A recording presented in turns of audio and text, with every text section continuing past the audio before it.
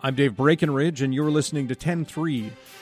As the trial for Sinaloa cartel kingpin Joaquin El Chapo Guzman kicks off in Brooklyn, the National Post has uncovered the story of a Canadian working as a cocaine smuggler in El Chapo's operation.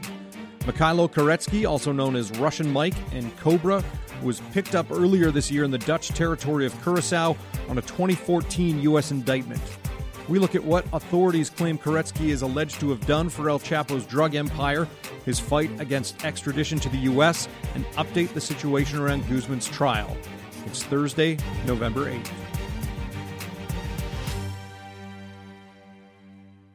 Before we dive into our interview today, I'm hoping you can help our show out. Just a couple of small requests. Subscribe to us on Apple Podcasts or wherever you listen. Tell your friends about the show and leave a review. I take all your feedback to heart. And now, back to the story of Russian Mike. Brian Fitzpatrick is a journalist with the National Post. So, Brian, how did we first learn about Mikhailo Koretsky? Thanks for having me, Dave. Initial reports started trickling out about the case involving him around April time.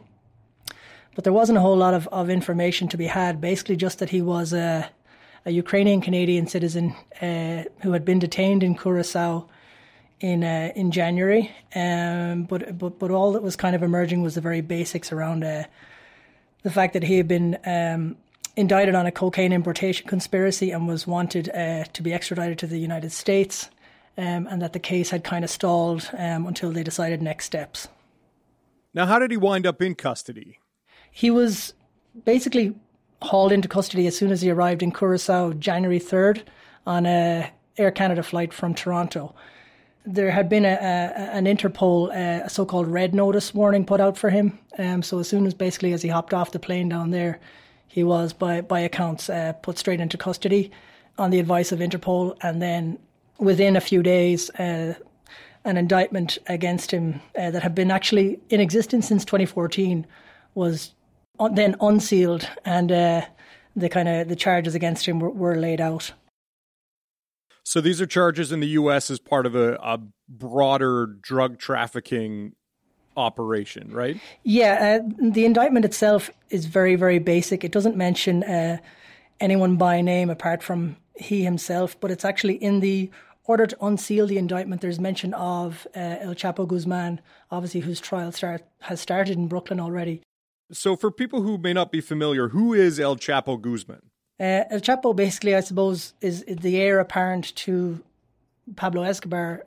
Basically, as Escobar was killed in Colombia in 1993, El Chapo's rise was only beginning. 2001, he had his first major prison break. Went on to, enjoy kind of about a decade of supremacy. 2014, he was recaptured again.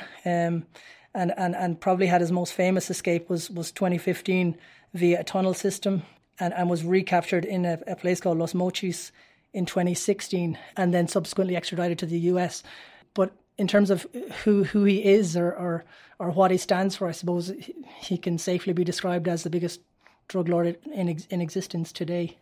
And so this is Koretsky's arrest is tied to the El Chapo investigation. It's alleged that he was shipping cocaine for Guzman. It's not actually outlined in the indictment against him. As I said, El Chapo is mentioned in the subject line of the indictment's 2018 unsealing.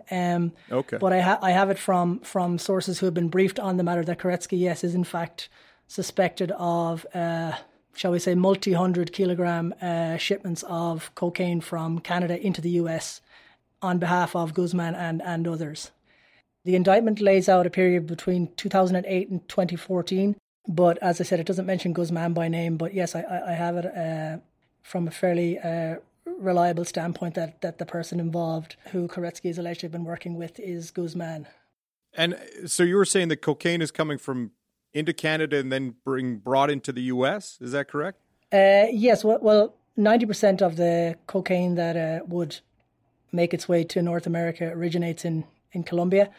From there, it's taken north, kind of towards Central America, by all sorts of means, submarines, semi-submersibles, There's all sorts of ways that they get it to points north. From there, basically, yes, it would make its way to Mexico and then across the border in various fashions. I mean, it's taken in airplanes, freight trains, cargo trucks, you name it. They have any way of getting it across tunnels.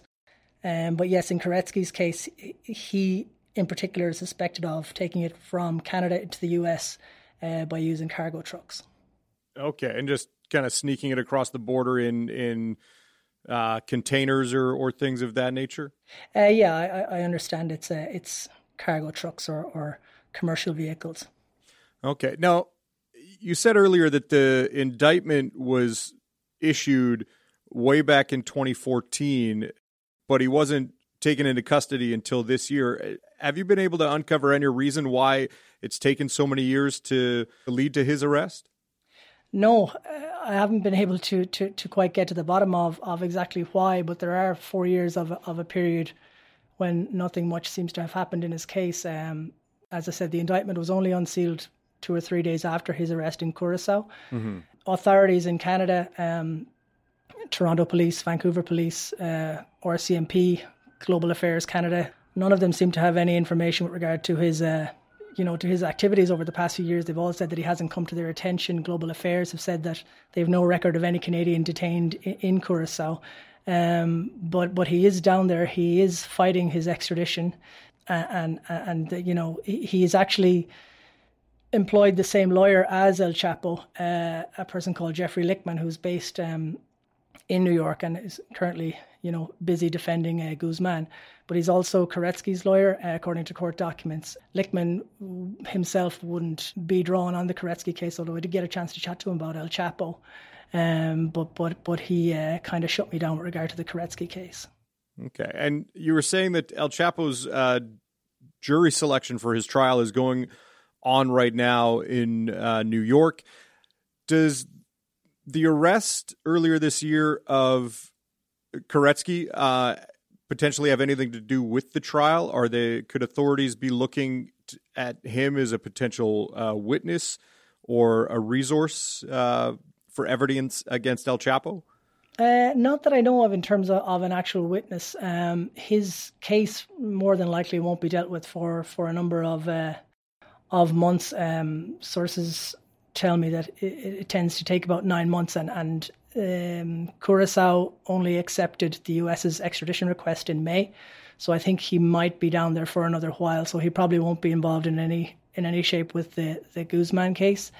In terms of actual witnesses, I mean, it looks by all accounts the defense has said that there's 330,000 odd pages of discovery in the case. There's supposed to be thousands of taped telephone conversations, all of which kind of, would indicate a fairly heavily stacked case against Guzman. So in terms of witnesses, no, I think Koretsky for the moment is down as more of an alleged co-conspirator.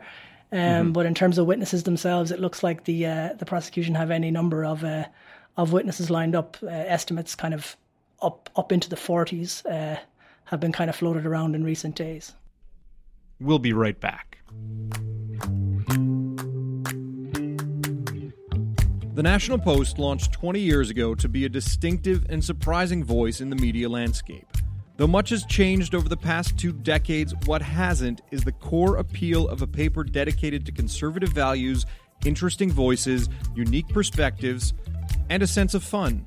Check out what you've been missing. Get 20% off a 1-year subscription to the National Post with promo code HAPPY20. That's HAPPY20.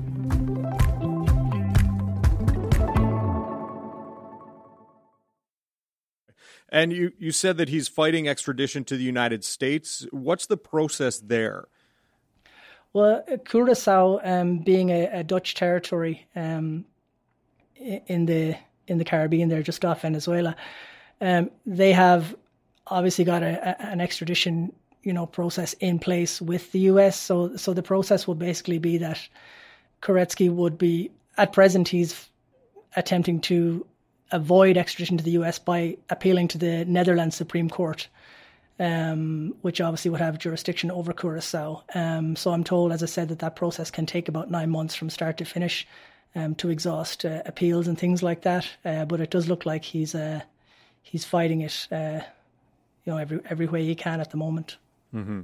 Now, looking at this a little more broadly, people don't necessarily think of Canada as an importation route for drugs into the United States. I think the average Canadian would probably think, okay, the drug cartels are moving drugs up through Central America and Mexico into the U.S., and then it's coming into Canada. What do you think this case says, the case of Koretsky, says about the reach of the cartels into places like Canada and the U.S.? Yeah, I mean, for me, it's probably an overlooked area, basically. I chatted a good bit this week with an expert from the University of San Diego, David Shirk, and the way he put it was that major companies like Coca-Cola's or your Pepsi's, they'll look for any way they can to get the product to market. So things will be very, very centralized at the Mexican level, because you have to keep a tight ship when they've taken delivery of whatever their drugs they're shipping from Colombia down there. But once it gets to the United States, they're using any and all players kind of at their disposal. And of course, Canada being just to the north, it's a pretty viable market, and so it's fairly apparent, and it would kind of stand to reason that they're looking to exploit this. One case that really kind of illustrates this, and it's been floated that they may actually appear as witnesses in the El Chapo case, is there were two twin brothers, Pedro and Margarito Flores, in Chicago, and they had operated a huge cocaine and heroin smuggling operation since the late 90s, but specifically since 2005. They have been dealing with El Chapo's Sinaloa cartel and also a cartel called the Beltran Leyva operation. And in court documents filed in their case, they cooperated with the authorities for reduced sentences, and they outlined a huge operation that involved, a multitude of players, 30 wholesalers across major US cities, and one of which was a major wholesaler that they were working with in Vancouver. So there's kind of no doubt about the reach that the cartels have. A lot of people might think that it stops in the US, but in fact they're dealing with people, or at least their proxies are dealing with people, as far as the major Canadian cities. Is absolutely no doubt that it's on a huge scale as well, Now, you just mentioned heroin there. Russian Mike is alleged to have been involved in cocaine smuggling. What is it that they have their hands in, these cartels? In terms of, when you ask me what is it they have, in terms of drugs, is it? Yeah. I mean, it's everything. The obvious ones and the kind of, the most, if you were looking to see, the traditional market would have initially started with marijuana, then cocaine, obviously heroin, and majorly in recent years, it's kind of moved on to things like methamphetamine and other sorts of high margin drugs that are kind of even more high margin than what they've been doing to date. But they've been diversifying into all sorts. So heroin, cocaine, but more so in recent times your methamphetamines, that type of stuff. So, looking back to the trial of El Chapo Guzman in New York, obviously this is a guy with a history of escaping. This is a guy who allegedly oversaw a drug cartel with a history of violence. What are they doing in regards to security around the trial? As I imagine it has to be more than your average court case in Brooklyn. Yeah, it's definitely more than your average court case anywhere on earth. I suppose that the security aspect of it is kind of, it's threefold basically. It's around the security of Guzman himself. It's around the security of the jury, and it's also kind of based around the security of anybody who might kind of dare to testify against him. Mm-hmm. Reports in recent weeks have said that every time he makes a trip into one of his pretrial hearings, or he had made a trip, that they had to close down the Brooklyn Bridge. So I think they've had to have another look at that to see if there was any more, kind of less cumbersome way they could do things, because obviously they're trying to take every precaution that they can to make sure that nothing goes wrong. They feel like they have one good shot at this indictment they've laid out in front of him, and they're just trying to nail down everything possible in terms of his security. I chatted to his lawyer, as I said there, during the week, Jeffrey Lichtman, and he has complained kind of since this whole process has begun that El Chapo's conditions at the Metropolitan Correction Center there in Manhattan are like something out of Guantanamo Bay is kind of the way he's been putting it. But I suppose authorities there, they're just not willing to take any sort of a risk, given that this is a man with much chronicled history of high profile escapes, even though they are in the US. I mean, I suppose the way they're looking at it is that anything is possible. In terms of the jury, again, it's been a nightmare scenario. That, I mean, first off, how can they, nail down a jury that hasn't heard of El Chapo or find themselves in some way biased? And then I suppose secondfold, how can they keep them safe? So the jury itself will be kept completely anonymous once selected. But obviously, I mean, you can imagine they're trying to, make their way through potential candidates over the next few days, and it's going to be a nightmare.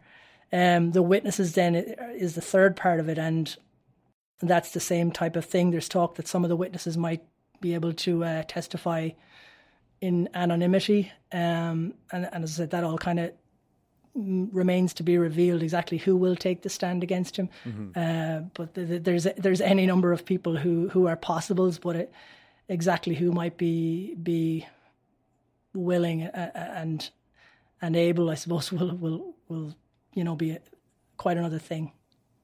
Now, that seems like a great deal of security. Obviously, for someone who's escaped prison in such a high-profile manner, you want to make sure that he's not able to get out. Are they also concerned that if he pops his head up, so to speak, either at the courthouse or being transported, that rivals could want to take him out, could want to have a plot against him? I'd say not so much his rivals. I'd say just his own reputation being such that he has managed the impossible on mm-hmm. two occasions before. I suppose the 2001 escape, when he escaped Puente Grande, some people say it was in a laundry cart. Other people said he was simply handed a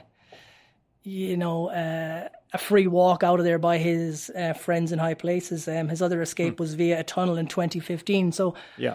I'd say they're more just worried about what his organization is possible of rather than his enemies. I mean, the Sinaloa cartel, they have been, doing battle in recent years, especially since El Chapo has been off the scene with the Jalisco cartel, the New Generation cartel, they call themselves, led by a fella called El Mencho.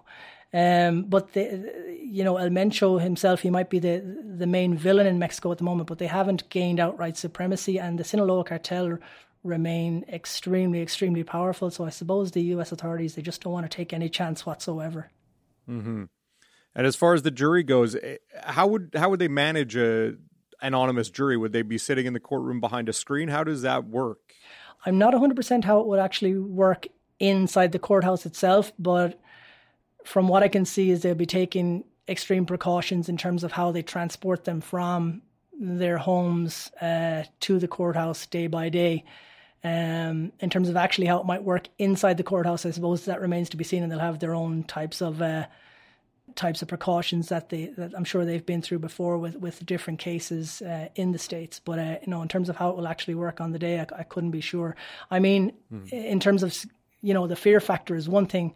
How do you find people who haven't heard of El Chapo, and then how do you find people who can take the 4 months off work that this trial might take? Wow.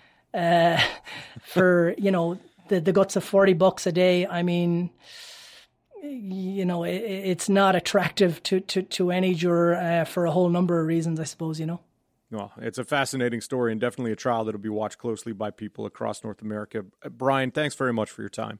Thanks for having me, Dave. Here's what else is happening. A longtime Conservative MP has been bounced from caucus over a sexting scandal. Tony Clement, who's been a prominent Conservative Party of Canada member and former cabinet minister, was asked to leave caucus Wednesday by leader Andrew Scheer. Clement had initially admitted to sending explicit images and video to an individual online in what he said led to an extortion attempt, but Scheer said he took the step to ask Clement to leave caucus after, quote, numerous reports of other incidents, allegations, end quote.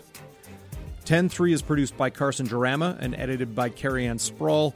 Technical support this episode from Monica Warzeka and John Richardson in Toronto. Special thanks to Brian Fitzpatrick. I'm Dave Breckenridge. Thanks for listening.